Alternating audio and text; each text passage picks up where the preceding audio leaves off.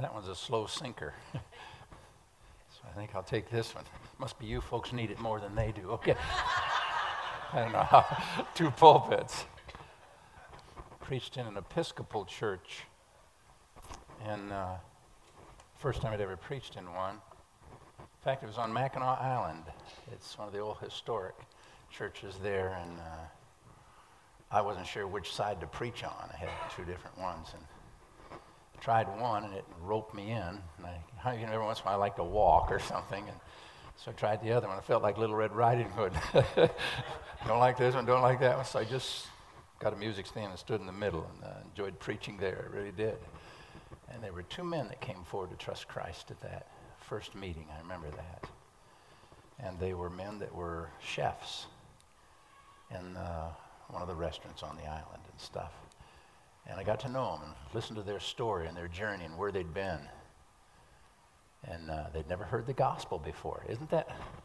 How many of you know you can live in America and still never hear the gospel? It's possible. So anyway, I do recall that. Well, I better open these up.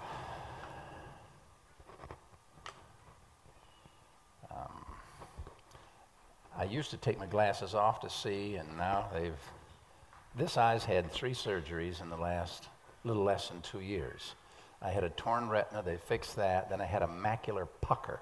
Any of you ever heard of that? I never had either. As you get older, your victus begins to release from your macula. It's a natural aging process, and it just does it, and your eye will change shape and those kind of things. Mine had 1 section on it that didn't release, and it held on. So it's like you grabbing hold of your pants and the wrinkles you make. Well, my eye, all the vision was distorted. I mean, I had waves and stuff, and it was just really messing me up. And so eye specialist in Grand Rapids, really a great guy, knew what he's doing and stuff. He fixed that, but I still have the distortion. He said it will accelerate your cataracts, your cataract in that eye, and it really accelerated it. I mean, he said, whoa. We're going to have to fix that. So they fixed that. If that's all you have, that's pretty much a minor deal now. They can fix cataracts pretty easy.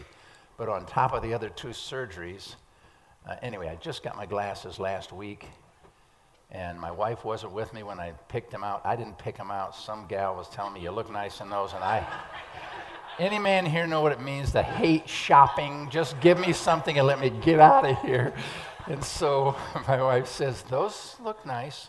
How you can read into that, okay? I don't know. I could care less.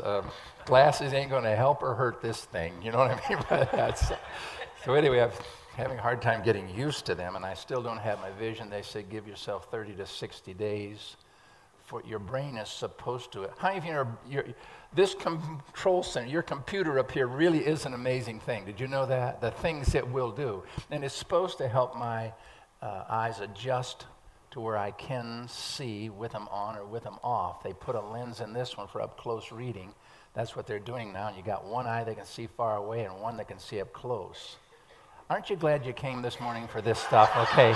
I'm sorry, but I'm still stumbling around trying to find my vision where it's supposed to be. So I'm looking like this to see that we'll give her our best shot. By the way, how many of you would be willing to admit you have taken your sight for granted most of your life? Anybody want to say amen to that? It is a wonderful thing to be able to see. It just is. And I'm learning in everything give thanks. In everything give thanks. Oh, boy, I don't know if I'll ever get. Is Susan in here this morning? Okay, she's not. She's my dear friend and wound care specialist. A year ago, last January 26th, I had been studying and preparing. I can only study for 2-3 hours at a time, and I've got to get out of the study, okay? Maybe it's just being in the presence of the Lord is so overwhelming to me at times that I need to get away and do something, a no-brainer. And I love to cut wood. I hope I live long enough to burn all the wood I've got stored up, okay? It's just, I have an obsession, but it's a weakness for me. I just love to fire up a chainsaw and go out and cut wood. And that was one of them kind of deals where I had to do that. I'm going to give you the abbreviated version of this. I went out to cut wood. My wife was with me. because she doesn't like to cut wood, but she likes to be with me, okay? And our son said, you shouldn't be cutting wood alone, Dad. I've cut so much wood alone, and I'm always careful. I'm really careful if I'm alone. You just kind of raise the bar and that kind of stuff. But I said to Joyce, I said, honey, I got to go and cut a little truck. We have a short box pickup, so it's not like you're cutting a lot of wood. It's, cord and a half. And I knew where a place I was going to cut. And I said, you want to go with me? And she said, yeah, I'll go with you. So I went over and pulled back in the woods, and she spotted a big dead standing oak about that big around. No limbs, no bark. It's just the kind that if you know wood, that's the kind you want to cut, okay? Split easy, straight grained, and all that kind of stuff. So I said, you drop me off here. I said, you just pull down in the woods and turn around. By that time, I have this tree down. Now, if you cut in a woods, there's an added level of danger, okay? It's not like cutting one out in a field. You got to play. It's hitting other. I've had widowmakers come down and by God's grace not take me out, okay? So I went and I notched that baby, and I violated 3 things. Number 1, I always have an exit plan, but I was in a hurry. How many of you know hurry has caused more trouble in our lives than anything else? When you get in a hurry, you drop, your brain doesn't function as well. So I went over to the tree, and I was in a hurry. First mistake. Number 2, I didn't make an exit plan. I would always, if I have some brushes in the way, I'll cut it out of the way, so when that baby starts to go, I'm getting out of here. Anybody who's cut wood knows what I'm talking about. And I didn't take the time. And I notched that baby, and another thing that I always do, in the high 90s% of the time, I'll always pray just before she starts to go. Before I put the final cut on the thing to drop it, I'll always pray and say, God, please keep me safe during this time.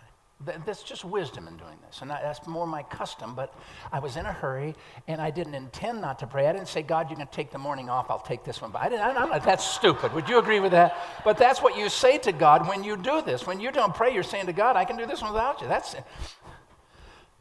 Prayerlessness is a boast against God. It's stupid, but every once in a while, I'm stupid, okay?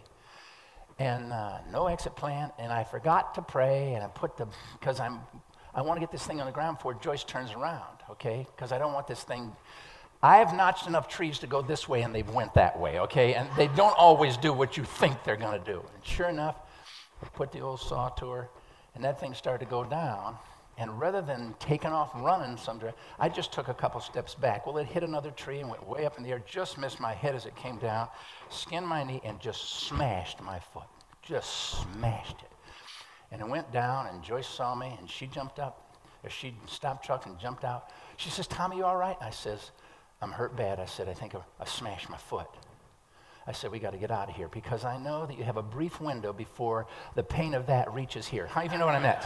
You have a brief window before this thing is going to start cranking. And I know, I just felt like my foot, when I take my boot off, is going to be a sack of bones. That's what I felt. This tree just went wham, down in that thing. So I says, get me out of here. I said, help me out of here. So I got a little 5'3" wife. I throw my arm around her shoulder. She reached down and grabbed, I got a 460 chainsaw. This thing is like a Harley Davidson, okay? This is a big chainsaw. She grabbed that thing up.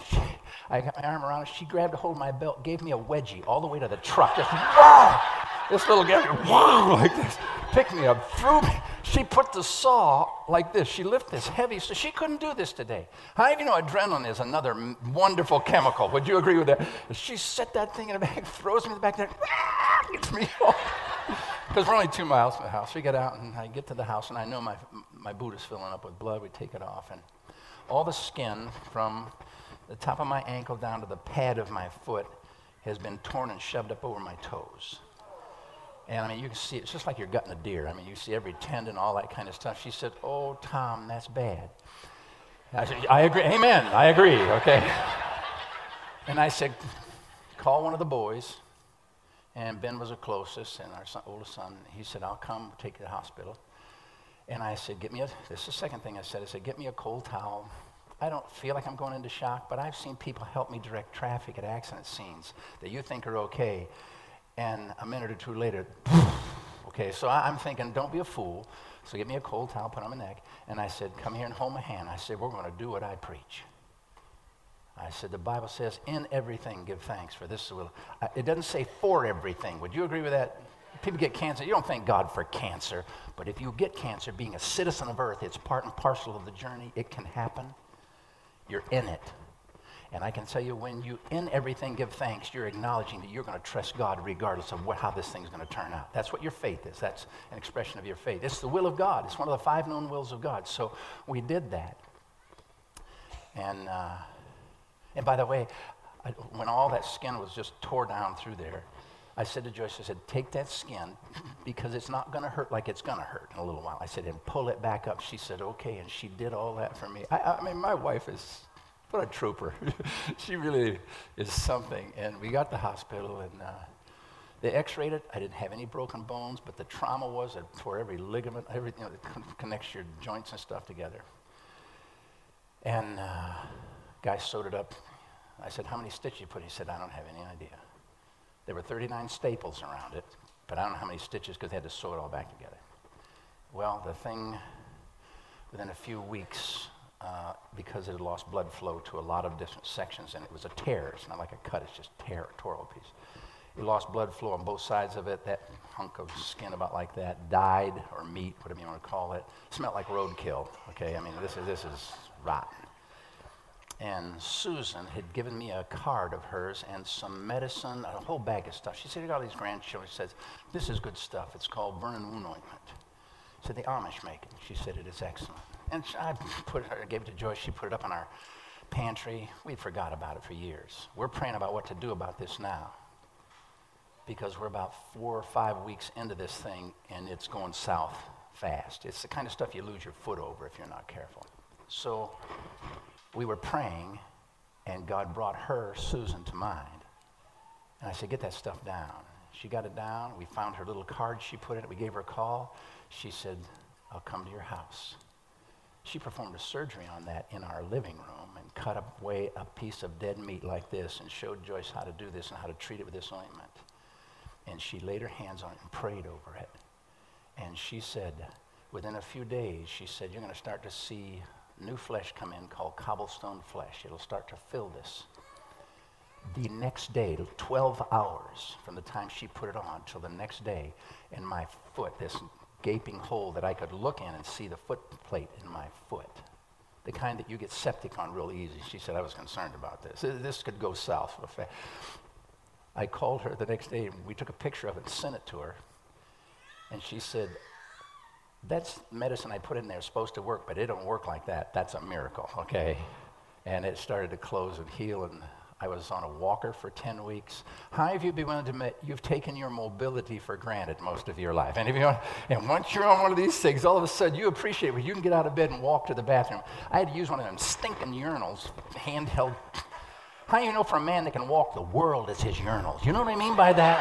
Hey! This is probably a little bit rough for a mixed group, so we'll move on. Men's retreats love that line, but we better back off. Well, I can tell you this, I'm thankful for little things that I used to take for granted. And the more thankful, how many of you know Americans are not as thankful as they should be for the blessings we have? And I'm learning that. It's just part of the journey, and God, you're just so good. Well, anyway, let me see. I've told you about my eyes. I've told you about my foot. Let me see, is there anything else? Get that out of the way before we can get going on the Bible lesson, okay? I wrote down the notes. Always when I write notes, I write them on scrap papers, okay? And because I don't ever preach off the same notes. Maybe the same sermon, but the same sermon is never the same sermon if you rewrite it each time that you do it, okay? I preach 300 times a year plus. And you just can't have a brand new sermon every time. Too much time to study to do that. So you preach it, but they're never the same. And I always write the date. This is Monday morning, August 1st. How many of you know it was January 1st yesterday? Did any of you know what I just said? If you understand what there's no way I should be this old. I'm thinking about life and its brevity. It's one of the things, it's one of those constants that I visit and realize I don't have enough time to waste one life and hope I have another life I haven't got time for that. I got to do this one right.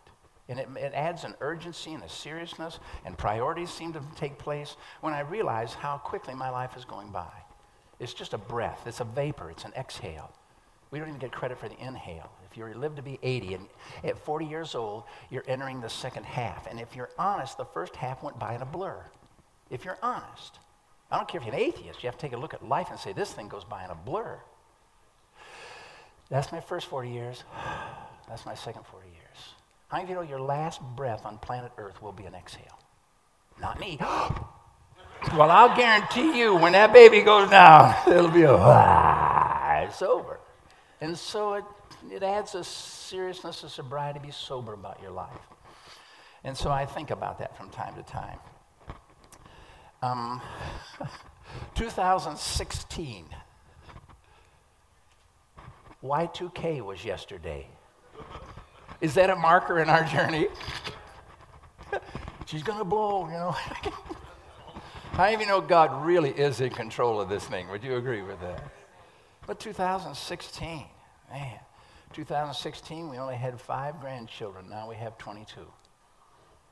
Wow. How did that happen? Ellen prayed for us. You could be one of our daughters. You know that, don't you? We have a daughter named Ellen, and you and her would get along well. You're just your natures and stuff. I love seeing your children. God bless you and Kevin. Well, our morning sessions are going to deal with essentials because it is a big part of our life, my life, Joyce and I's life. The essentials mean the things you have to make it. What do you have to make it in this Christian journey? Christ, number one. Would you say amen to that? Got to have Christ if you're going to make it. You have to really know the Lord Jesus Christ, who he is. But the essentials, the basics, it's the basic things you need to know to do anything. What are the basics? Vince Lombardi, any of you ever heard of him? Okay, great football coach, Green Bay Packers. Every spring training camp, he would take his professional football players, and the first thing he would say to them before they even put on sweats and stuff and get ready to go and do their workouts and run through the plays and stuff, he would take a football. Every year he would do this. These are pros. And he'd hold up a football and say, gentlemen, this is a football. How many of you know that's pretty basic? Would you agree with that? You don't need to be reminded of that. Yes, we do need to be reminded of that. Now, would you agree that that's what distinguishes it from baseball? Now, would you agree with that? Or basketball? This is a football. And so he would just show them a football. And it was to get them to remember, I'm not going to come out there and teach you all the razzle-dazzle moves to win football games. I'm going to teach you that this is the ball, this is the field, that is the goal. How many of you are following this? It's just the simple things. And so many times we forget the simple things and we want to go on to the loftier things, and it's the basics that make it through. It's not this high, lofty concepts of God and all. That's not what it is. It's the basics of things. Well, in 2007, I wrote my first book, and I did it for this reason. I didn't want to do it. This was probably the most stressful thing I've done in my Christian journey so far, is write these books. And they're really simple, but they're hard for me. To communicate something that's understandable on paper is much different. When I'm preaching away, I can have 2 or 3 stories going at once. You can't do that when you write. You have to know where you want to go, where you're at, and how to get there. In writing, it's much more disciplined. A good writer, a good teacher. I'm not a good teacher. I'm going to do Bible teaching this morning. If you learn something in these morning sessions, it'll be more by accident than by design. Okay, because I'm going to take off preaching. I'm not a teacher. And I love to sit under good gifted teaching. I do. Teachers, Jesus did both preaching and teaching, and it's not stuttering. There is a difference. Some people say there's no difference. Preaching is more of a proclamation with emphasis. Teaching is more of an explanation. This is what's going to happen, these kinds of things. And Jesus did both, and we need to do, but there should be some learning process, learning things going on in preaching, but it's more like a thus saith the Lord. Understand it or not, take it or leave it, that kind of stuff. This is what God has said. It's proclaiming his word. But the teaching is taking the words said, explaining what they mean, and all of a sudden our minds and hearts and souls begin to embrace those truths. Well, we're going to try to do a little bit of both on the essentials, on the basics. And I sat down, I told Joyce what I want to do, because sermons are forgotten. Good night.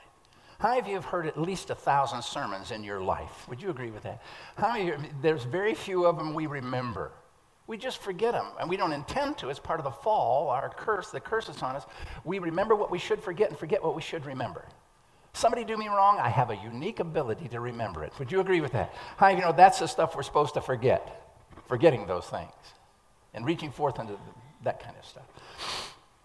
So I said to Joyce, I said, I want to leave a record to because our kids are having kids. I mean, they never thought they'd have that many children. We never thought we'd have 22 grandchildren. We just didn't think that. And we're thankful. Glory to God. What a treasure. Your children are a heritage of the Lord, and the fruit of the womb is his reward. Your children are a blessing. And I said, I want to leave some kind of a legacy of my faith, my journey, because God has been so good to me. I want to leave some of the testimony, but I need to leave it written down. And I want to write these books to them, for them, in their journey of faith, that after I'm dead and gone, they'll have something they can look at and say, that's what my old grandpa believed. That's what he believed. Or maybe we'll have grandchildren that may wander far away from the Lord. That's possible. How many of you know we are, as Christians, prone to wander, Lord, I feel it. How many of you know all we like sheep, somebody help me, have gone? It's in our nature. In the pull of the world, we have the force of the world, the flesh, and the devil pulling at us. If you shift into neutral, can I tell you what direction the currents of the world will pull you? They will not direct you toward God. Would you say amen to that? And it's all you're doing is innocently sin. How many of you know this thing called the Christian life is some work? Would you agree with that? There's some challenges. And so all you got to do is say, I'm going to take a little break and shift that baby into neutral. I'll guarantee you the pull will take you away from God. And maybe if any of our grandchildren drift or are drawn away from God, maybe one of them old books that Grandpa wrote a note to them in and gave it to them when they went through their consecration, they'll pick it up in one of those moments. Who knows? Can't remember the sermons, but this is what he believed. And God might use it for good. I don't know. I don't know all of the reasons that went into why I wanted to write these books, but I felt like I want to do this. The discipline will be good for me. In fact, on the back of the first book, I said, one of the reasons is I know the discipline of doing this will be good for me, and yet I do not like, because one of the things, one of the natural graces God has given me is that I am a laborer. I'm just a laborer. Everybody in this room have natural graces. Even without salvation, God equips people with certain graces or abilities to do things in life, to function in life. And then when they get saved, he gives them a gift which complement those natural graces, and they become a strength to his gift. I'm a finisher. I hate to start things because I know when I start them, I will finish them. I never left the woods with a half a truckload of wood. I went there to fill it up, and I filled it up. That's part of the nature. By the way, how do you know that God said, pray ye therefore the Lord of the harvest that he would send forth laborers? That's all I have. I have no skills. I'm an ex-cop. I can't build anything. I don't know anything about electricity except I'm scared of it. I don't know anything about plumbing. I don't know. There's so many, I don't have them. I mean, who needs a fast driver? I like that, okay. I'm too old to be a race car driver. So, I mean, what skills do you have? God really called me to be a preacher, just to be a laborer in the fields, to just sow the seed, Tom, just preach, okay, just those kind of things. And our grandchildren know that, and we have them with us at different times of the year, take them with us preaching, and they hear that, and hopefully you can win a relationship with them and let them know that we love them and try to get them to love us.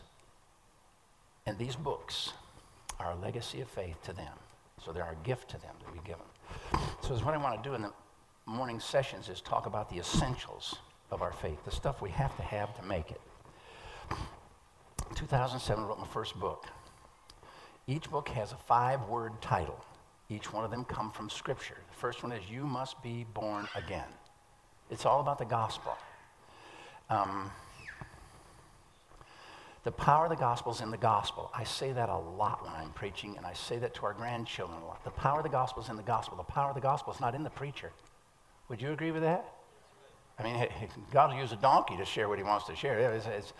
The power of the gospel is in the message of the gospel. There's only one gospel. There's not two. You can't go through and say, I like this gospel, I don't like that gospel. There's only one gospel. Paul said in his first letter to the church at Galatia, I marvel, Galatians chapter 1, verse 5, I marvel that you are so soon removed from him who called you under the grace of Christ unto another gospel, which is not another. There are no other gospels. He said, if I or an angel from heaven come and declare unto you any other gospel than the one that you have received, let him be anathema. Do you know what that means? Cursed. Come under the curse of God. He said, as I said before, so say I now again. In other words, if you didn't get what I said the first time, I'm going to say it again. When you do that in the Greek, can I tell you something? That moves into a whole new, in the Greek mind and understanding of that language, it moves into, don't you dare ever say there's another gospel. There's only one gospel. And Christ is the fulfillment of God's message, the good message of God to man is Christ died for our sins. That he was buried and rose again the third day according to the scriptures, the gospel. So I said, I want to make sure that the gospel is the first book I write because it's more important to me than anything else, because if your kids get the gospel, they'll be okay. I don't care what kind of a mess they may make of their lives. If they get and understand the gospel, Christ dwells in them, and they will be miserable until they are submitted to his will. Because he's the one that's at work in their lives. Not grandpa, not grandma, not mom or dad, not the church. It's God himself at work in their life. We just want to stress the importance of the gospel. Religion is always what we do for God. That's what all the other religions are. I don't care if it's Islam, Hindu, Buddhist. It's always what I can do to God to win his favor and be accepted by God. Christianity is the only religion. It's not a religion. It's a relationship with God through faith in his son, Jesus Christ. It is the only religion where God has done something for man. You cannot do something to win his favor. God has done something for you and for me, in that he sent his son to die. That is the gospel. I wanted to stress that, and just on and on. I shared this illustration with you in July 4th. That week we had a family camp. Our next place we speak is a family camp. We do in the summer a lot of family camps, spring and fall men's retreats. I do a lot of men's retreats, which is becoming more and more my passion, to speak to men. And it just seems like I don't know how to design my schedule. In fact, I don't. God just seems to do those kinds of things. A 4th of July family camp, there was a girl who came up to me, teenage girl, high school, senior high school, probably a senior in high school. She was from Oklahoma. The camp that we spoke at draws people they were from Georgia, Tennessee, North Carolina, just Florida, all over the place. They come to this camp because it's the people that come are exposed to that camping ministry by a national ministry they have. Okay, where they're into a lot of different churches, and they'll show a promo film on the camp, blah, blah, blah. So this girl came up to me after I had preached the gospel, and she said, and I knew her dad. Her dad had bought a number of these books. These books are on the back table over there, and I guess maybe, Alan, we're going to move them to someplace else, but I didn't know where to put them. We'll put them over here, I guess. This one here is what it looks like. You must be born again. And their dad, it's only 70 pages. I wanted to make every book under 100 pages or under. Some of them are a little over, some are, this one's a little under. The rest of them, anyway. And she's going to go on a bus, a big coach from Oklahoma City. She's in 4-H. And if you attained a certain level in the 4-H, you got to go and be a representative of your 4-H particular group and stuff. And you're going to go to Washington, D.C. for their big national conference. And on the way there, they give them a list of things that they're going to be doing, places they're going to be going, things they're going to be seeing and stuff, and anything they might be able to help in and do. And she saw on Sunday, as they were going from one place to another, they were going to have a brief time for a religious service. And she says, I felt like God said, I want you to do that. Well, what am I going to do? I don't know, you're going to be on a bus. What am I going to do? Stand and sing a song and pray? What am I going to do? And she said, I always have one of these with me. And she said, as I was praying, it's like the Lord impressed upon me, just stand and read the first chapter, which is the gospel. It's about imputed righteousness, not infused righteousness, imputed righteousness. God doing for me what I can't do for myself, making me righteous in his sight through the righteousness of Christ. So she said, okay, I'll do it. So it came time for the religious part of their service, which I'm amazed that there's even anything in any kind of organization in America anymore where they would be mindful of this. And she said, She told him what she was going to do, showed him the book, and she said, I read chapter 1 to him, which is the simplest, short, I mean, you're talking about a very short presentation of the gospel. And then she prayed. And she's going back to her seat, and she said, a girl about 3 rows back stopped her, and she says, I've never heard anything like that in my life. Did you say that was the gospel? She said, yes. She says, I'll give the book back to me. Can I read that again? And she said, you can have this book. She says, I have another one. And gave it to her. You know what she just did? I wanted to hear her say, she repented, got on her knees, and asked God to save her. How many of you know that's what you always love to hear? But that's not what happened. But you know what she did? She sowed a seed of the gospel. Guess who waters somebody else will come along and water it, and pretty soon God will give the increase. Would you agree with that? God will do that if we'll sow the gospel. That was just an encouragement to me that she would do that. And her dad has a particular business, and just when patients come in, has a sign on his outside in his foyer waiting room, take one free. And he orders them by the case. And I thought, glory to God. It's amazing the stories I have heard of people that have come to know the Lord. I had a guy tell me at a men's retreat, because I try to tell him about the books that are available. By the way, I sell them at cost, and the sign says, book costs $5 if you can help. If you can't, take a book and welcome. I never wrote a book with the intention of making money. And so far, I'm doing pretty good at it, okay? By the way, some of the things we should have a cost to for us. Would you agree with that? Just sometimes, David said, I will not offer to the Lord that which costs me nothing. And I think it's good to have show a loss in the column. It just is, because you're investing in eternity. This guy said to me, he said, I live in a subdivision. He said, you talked about the books. And he said about the gospel. I heard you preach the gospel. And he said, I love the Lord. That's the gospel. And he says, there's a neighbor that I've become good friends with, developed a good relationship with. And he said, the only thing he knows about me is I don't swear, I don't drink, and I go to church on Sunday. He said that's about all he would, get together in the neighborhoods, and he said he knows I don't drink. And you can, never mind, I'm not going to get into that. I think you can have a drink, okay? That's not what's going to keep you out of heaven, if you understand. But this guy had just chosen, he didn't do that, and which is a rare thing today.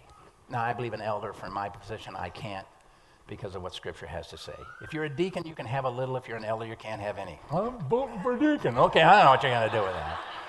So, aren't you glad you came for this deep stuff? Oh, brother. So anyway, he said he just knows I go to church, and he says, I'm burdened for his soul, but he said that my nature is I'm shy. He said, I'm just shy. He said, it's hard for me to talk about the things of the Lord. He said, but when you said, just take a book and write a note in it to a person, I gave a book to a guy last week that I have known for years, whose wife is dying.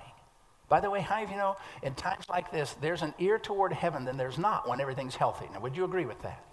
And I said, okay, because I didn't want to go, because the guy had been a cynic most of his life, and I knew I was going to face some opposition. If you love God, you've got to love people. Would you agree with this? You got to go. I just got to go. So I went, and I wrote him a note in the book and said, with much respect and admiration, and signed my name and gave it to him. He read it. He read it. I asked him, because I went back and saw him again.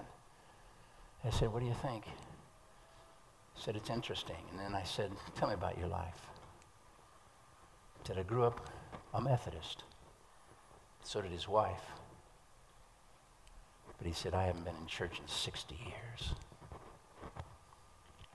I began to talk to him about his soul. By the way, I'm praying for him, for God to make him miserable till he receives Christ. It is a kindness of God to trouble you. Did you know that? When you're lost, you need to be troubled over it. The problem is, a lot of people are lost and they don't care, because they don't know what's really at stake. Now, anyway, this guy's telling me about this. So he said, I wrote this guy a note and said, I appreciate my friendship with you. And he says, but I have failed you in that I have never shared what is most important to me in all my life, and it's the gospel of Jesus Christ. He says, I give you this book. If you read it and have any questions, I'd like to talk with you. And he signed his name, gave it to him. The guy called him back in a week, said, I read that book. He said, I got some questions. I'll really shorten the story. He ended up leading his neighbor to Christ. because this was the thing that opened the door. Sometimes you may not be able to talk to a person about Christ. I mean, I'm preaching all the time. I'm on my A game as far as just constantly looking for somebody to talk to about Jesus, okay? People want to talk about what's important to them. I want to talk about what's important to me. And I just tell them, this is what's important to me. And I share Jesus with them. But you say, well, that may not be you. Man, I'm just not on that. That God doesn't have me in that arena. But I have people I'm concerned for. I'm burdened for. Parent, child, brother, sister, mom, dad. And just write them a little note in this book and give it to them and say, praying for you. Just praying for you. The gospel. I'm going to leave that now. Now I want to talk to you about book number 2. This is done at 10. What? Okay. I'm trying to cover 2 books this morning because I've got 7, I only got 5 sessions. I got to do another one with 2 about the essentials and the basic. The one right here that I'm going to talk about next is really on my heart. And by the way, if they have a rubber band around them and this little sticker on them, that means it's the full pack of them. And it's all 7 of them in the order I wrote them. And essential number 2.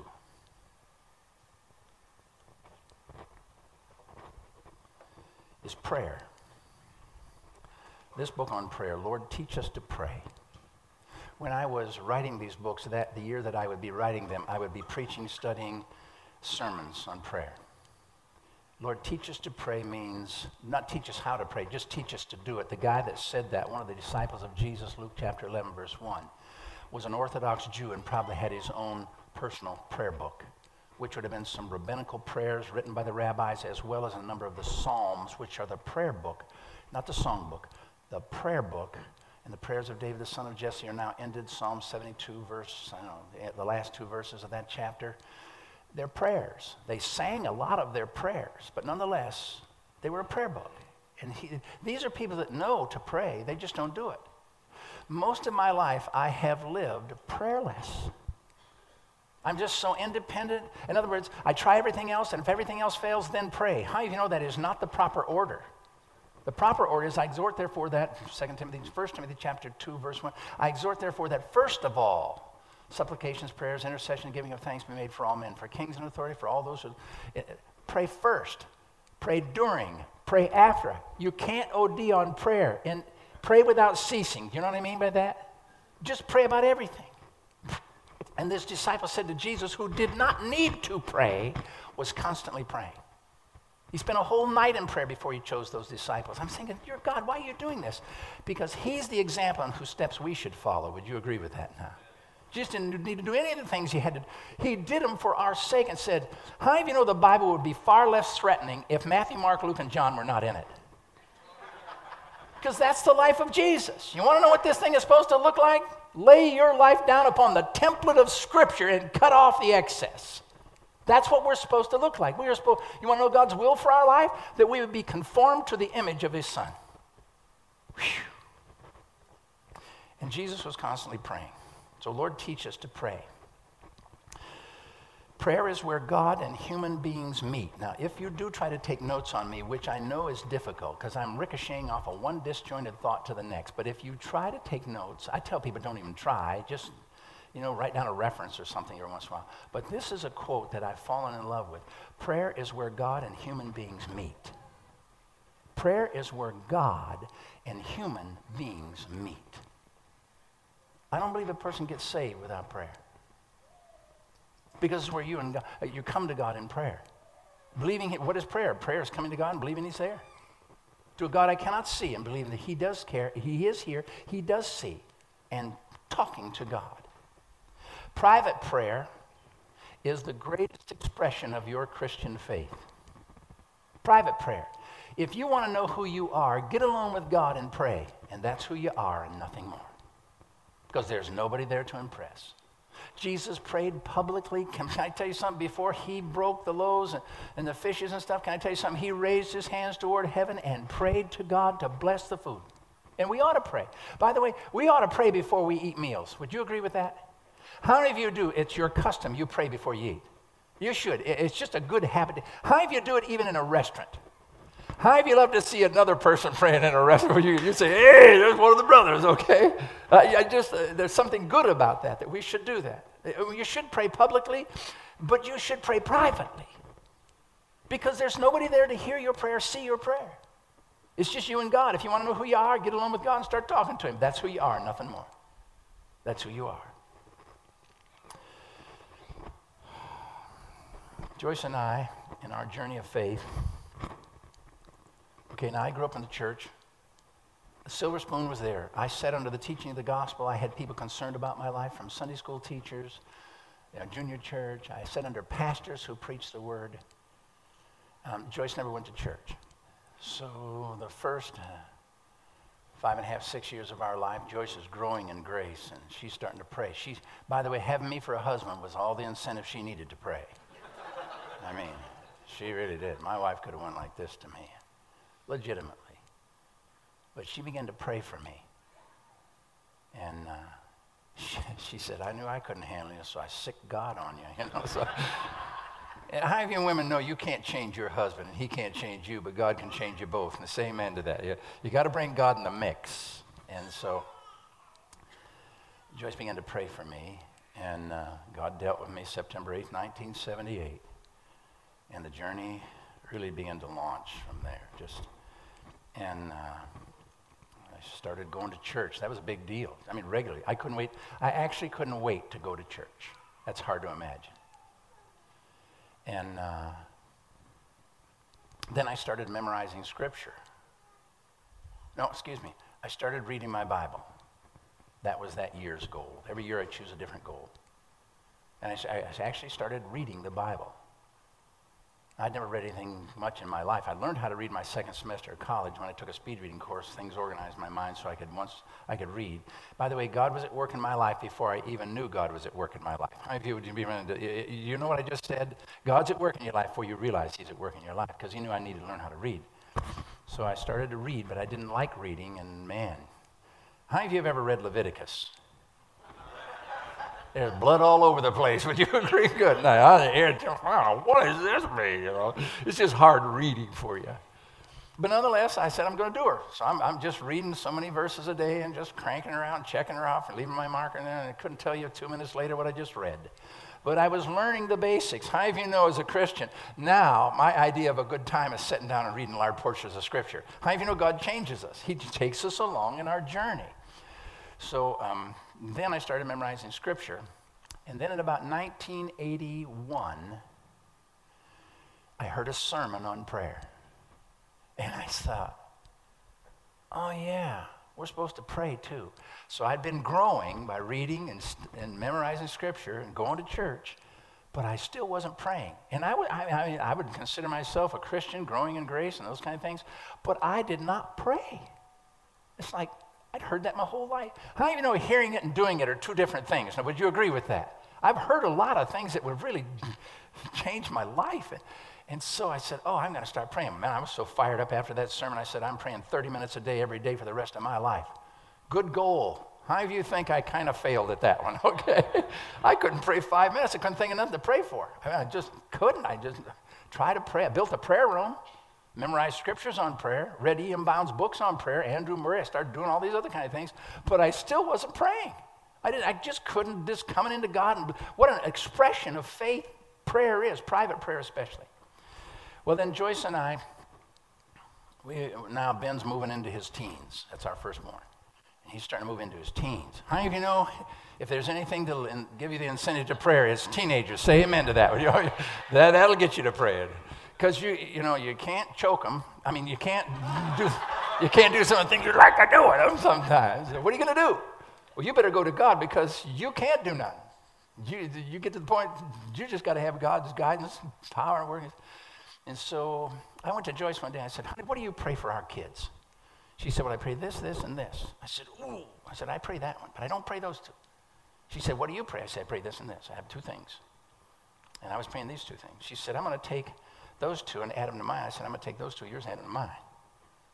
And over the course of the next 5-6 months, we had about a dozen things now that we were praying. And because I knew what to pray, I was going to do it every day. I'm one of these people going to do it every day. Okay, you got to exercise, So, by the way, the Bible says, but ye beloved, building up yourselves in your most holy faith, building up yourselves, that's exercising yourself unto godliness. There are certain disciplines, basics, that if you do them, they begin to build strength in you, not physically. How many of you are glad you don't have to be some Mr. Atlas to go to heaven, you know what I mean? But spiritually, you become strong. If you're a quadriplegic, you become strong in the Lord and the power of his might. By these spiritual exercises. I'm not talking about so you will become a Christian, but because you are one of Christ ones, these are the things that characterize followers of Christ. And prayer is one of them. It's a big one of them. And so we finally had 12, and then finally, over about a year, we had 16 things to pray for your children. Those things are listed in here that we prayed for our children. We look at them now and see God's hand of answering every one of them for our kids. Our kids turned out way better than the parents that raised them. I'm going to tell you that. God's hands on, we see things that we're just so blessed. And we prayed, earnestly, faithfully in prayer. Now, see what I'm going to omit here. By the way, there are 7 sermons. What do I say this morning about this book on prayer? Lord, teach us to pray. We pray with our grandchildren at night. We have 2 of them staying with us now. Silas and Ezra. Ezra's 5 and Silas 8, something like that. They're Brian's 2 younger boys because we're here with them this week. It just works out well. We have so many of them now that it's hard to find a place to take them during the summer because they go with us for 1 week of summer. That's a big deal for them. And we prayed with them at night, prayed with them this morning. This morning at 5 a.m., I woke up, as is my custom, and I prayed for about an hour and a half, a little over. It's my custom. I have certain things I know to pray. I want to bring this before. Here I am again, Lord. Know my voice? Yeah, here you are, Tom. By the way, God is never unhappy when you and I come to him in prayer. It's like a father saying, what can I do for you today? Because every day I'm going to need God, every day. And so I pray. So that's become my custom. Now, I'm going to leave the 16 things and some of the things. Let me tell you where Joyce and I are just now moving into. We are what we call struggling intercessors. I'm getting old. Simple as that. And if God continues to give you life, you will get old. And you may still have it up here, and you may not. But it doesn't always translate to the rest of you. You don't have the strength and the stamina to do what you used to do. You might be able to do the same thing, you just can't do it as long or as hard. The novelty of driving and traveling to I've preached from Boston to LA, I've preached all over the United States, a number of different countries we've traveled. Travel is exhausting. I love to be home. There is no bed in the world like your own bed. How many of you got the emphasis on that, okay? And as we are growing older, this thought has been coming to my mind, came to me in one of the sermons as I was preaching. I would rather step aside than be set aside. There are a number of men in ministry. I've been in ministry now. I have a lot of acquaintances, people and directors of ministries, from pastors, and I'm hearing a phrase again and again, I should have retired, or I should have stepped aside 5 years ago, or 10 years ago. Why am I hearing this? I'm saying, okay, God, what do you do with your life when you get, everybody my age is retired, okay? What do you do? Because we told God 2 years ago, because I got the 7 books, I do things in 7s. I just have Faithful Men of Michigan, Summit on Preaching, write the books. The next 7 years of my life, Joyce and I went before the Lord and sat before the Lord and said, God, what do you want us to do? And he said, I want you to preach for another 7 years. Just preach. I don't want you writing no books. I don't want you doing all them things you've been doing. Just work on preaching. I'll be 72 when that happens. Okay, if I'm still alive, what do I do? He said, oh, I've got a ministry for you and Joyce. I said, what is it? And I was reading an article by Billy Graham who said, I am experiencing the greatest ministry of my entire life. It's intercessory prayer. It's prayer. Joyce and I, when this happened, my foot, because I couldn't get up and do the things, I had to cancel 12 weeks of meetings. I couldn't believe it. I hate canceling. If I say I'm going to be to someplace, I'm going to come. Whether I like it, whether I want it, I'm going to do it. If I say I'm going to do it. And I had to cancel. And we started praying together out loud. And because I couldn't get up and walk around, our 2 chairs that we have, these recliners right next to each other, they're hooked together, we would sit in them and pray. And we saw that something was developing. God is doing something in our life. See, the ministry, how can you say this? Prayer is where the battles are won. Ministry is gathering up the results. Did you follow that? Prayerless ministry is what we're guilty of in America.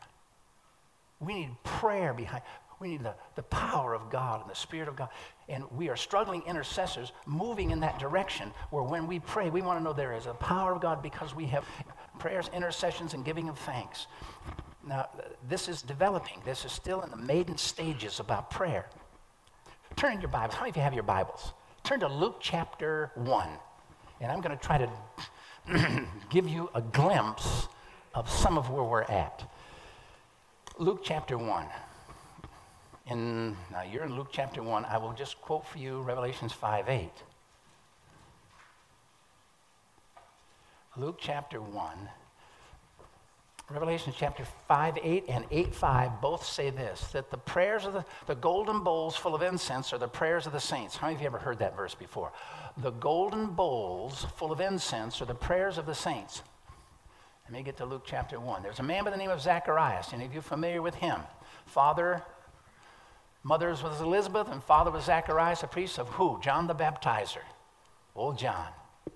And they're both old, and he's supposed to be having kids, and God appears to him during his time of oblation. And let me tell you what the altar of incense is. I'll try to give you a picture of this.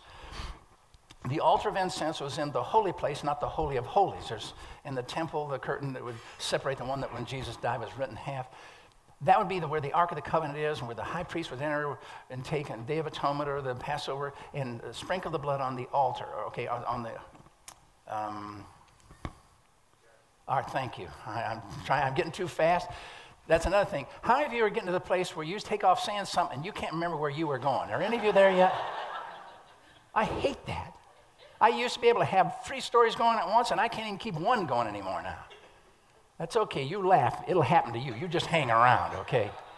So the altar of incense was about like this. This is the size of it. And it's bronze like this. And next to it would be a little stand with a golden bowl on it. And the golden bowl was full of incense. This incense, if you read in Leviticus and in Numbers, it tells about the ingredients that went into it. The ingredients that went into it were gums from different trees. Like if you take sap from a pine tree, you cut a limb off and it'll dribble down and stuff, and finally it dries and colors and stuff. That is the sap or the gum. It would be only one of the plants was found in Israel. So in the Levitical priest, the ones who were responsible, there were certain ones that you just had to travel around the world. It was very costly, very expensive, and they would come back and they had to mix it in a certain way, and these little flakes of gum, dried gum, was in this, and the golden bowl. And the priest who would come in, because according to the law of Moses that he gave Moses, this is something really back for the Jewish people. The priest would come in the morning and evening oblation. Now, David said at evening and the morning and at noon will I pray and cry aloud unto this. So he prayed 3 times a day, but the priest only had to do this twice a day. It would be for 1 hour in the morning, 1 hour in the evening. Now, on the other side of the barrier over here from the holy place was the courtyard where in the temple, days of the temple, 1,500 Jews could assemble there and would assemble there for Passover. And that's where they would kosher their lambs and do those kinds of things. That's where the people would be. But they would be able to see over this wall, and the priest would come in if it was his time to serve. And Zechariah was one of these priests who would serve at the altar of incense. He would come in, and he would reach into the bowl. First of all, here's the little altar, like this, bronze leaves sticking out this way. He would go over to the altar of sacrifice with a pair of bronze tongs. And he would go over to where the blood sacrifices were being offered by another set of priests on a daily basis. And he would take up a live coal. He had to have a live coal. And the live coal had to have had blood on it at one time, sprinkled on it. So underneath the sacrifice where they burned the sacrifice. And he would take that live coal and he would go over to the altar of incense and put it on there. He would reach into the golden bowl full of incense and just pick up whatever was available, whatever it was there. Because the priests that were responsible for mixing this and keeping this to a certain level, they would mix it all up so there would be different flakes. It would be the right combination. He would take this and he would sprinkle it on the altar of incense, and it would not burst into flame. It would begin to smoke like an incense would, and it would curl up. And when the people in the courtyard would see that the priest was now praying, because once he put that on there and the smoke began to ascend, he began to pray to God for Israel. His responsibility was to intercede for the nation of Israel, for the king, and for all the priests and all these kinds of things. It was his responsibility to pray. And if he knew of specific things, and we know this, one of the things he prayed for was that he would be able to have a child. It says that. We're going to read that in just a minute. He prayed, God, would you give us children? Would you give us a child? And his wife was old. Elizabeth was older and barren. And pretty soon it was a hard prayer to pray for him. Maybe he had stopped praying it. But he had prayed it a number of times.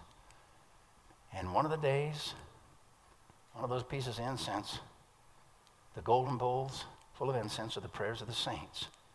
It made it up. You remember the name by the name of Cornelius, Acts chapter 10, where the angel said to him, thy prayers and thine alms have come up for a memorial before God. It's making direct reference to this kind of stuff. How many of you have prayed a prayer for a long time and never seen any results? Can I tell you something? When you pray, you're putting an incense in here. It's in the bowl. How many of you know that God is a God hearing and God answering prayer? But he didn't always jump to our strings. Would you agree with that? My time, my place, my way, he'll answer. Yeah, I guarantee you God's going to answer the prayer. Sometimes his answer will be no. That's an answer. But nonetheless, he put it on there and it went up. And let's pick up the narrative. I've done a poor job of racing through that, but with that mental picture, let's read Luke chapter 1 and about verse 8. We'll pick up at verse 8. You could at 5, but just for expeditious right now, let's just do this. And it came to pass that while he executed the priest's office before God in the order of his course, this was the month, the week he did this, according to the custom of the priest's office, his lot was to burn incense when he went into the temple of the Lord. And the whole multitude of the people were praying outside at the time of incense. See, their hope was they knew this guy is God's man to intercede right now, and his prayers are going up, and I want my prayers to get in on him. Are you getting this? How many of you know corporate prayer is a powerful thing? And the more you can pray with somebody you know has contact with deity, the better off you are. How you know? Not somebody that's just shooting from the hip, but somebody who spends regular time. This is my job. This is my life. This is my ministry to God, is to intercede for Israel. I want my prayers getting in on them. And the whole multitude of the people were praying outside at the time of incense. And then it goes on, and there appeared the angel of the Lord standing on the right side of the altar of incense. So here's the altar. He's standing there, incense is going up, and he's praying, and here's an angel shows up. And when Zacharias saw him, he was troubled. That's an understatement. Oh! And fear fell upon him, but the angel said unto him, fear not, Zacharias, for thy prayer is heard. I wonder how long he had prayed that prayer. I wonder how enduring he had been. I wonder if he'd have had time to, even God can't give his children now. How many of you know when Sarah was past her age, it says her womb was dead, no longer cycles to conceive. And God showed up and did it. Would you agree with this? This is cool to me. God hears me. How many of you know God, for us, things that look impossible for God are a small thing. A small thing. Well, you can read the rest of that and know what he said. Joyce and I feel like our future ministry may be intercession. My wife prays. My wife has learned to pray. How to pray, we're still learning how. She just learned to do it. We're going to pray. Let's pray about it. We're going to do it. It's become a power. We've got to the place where let's just pray. Joyce and I hold hands and pray. We have prayer chairs. We have prayer walks now that we do. We ride bicycles. We pray when we ride. We pray in the car. We've moved this to another level, wondering what it is, God, you've got for us. What do you have us? You see, when you just pray for people, it ain't you. It's the God to whom you pray. Did you get that? It's not you. It's the God, and you're making contact with deity, and that's exactly what prayer is. Prayer is what moves the finger that runs the universe. It changes nations. Prayer. We think we may be heading toward the greatest ministry of our lives. And it won't be pulpiteering, because I'm a pulpiteer. I stand and pray. I'm a horrible counselor. Oh my goodness. All I do is tick people off when I counsel them. I say things like, grow up. Oh, thank you. Boy, that really helped me. You know. I don't know how to counsel. I don't know how to teach. I don't know how to. God has called me, equipped me to be a proclaimer. Thus, just blam, just preach the word. Now there's a change coming. How many of you have lived long enough to know that the older you get, the harder change is? The harder it is to change. And God in his mercy through prayer is changing us. And God is raising up other preachers. And he's stepping us aside from that, I believe, to move into the unseen, unheralded prayer closet where we can intercede for people, pray for ministries. We're struggling. How do you do this? Where's our examples? We're making lists now and clinically going through. We have a list of widows we prayed for. Buried 2 pastors this year since January. One of them just a little while ago. Dear brother, whew, man, 57. Yeah, I look at that and say, that's young.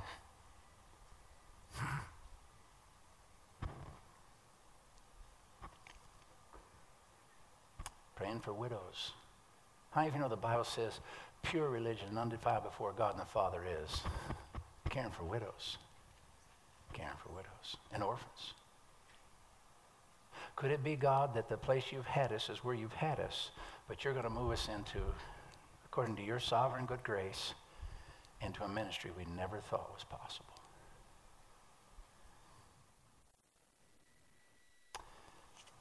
Part of our goal in life is to finish well. I want to finish well. I don't want to shift into neutral because the danger is there.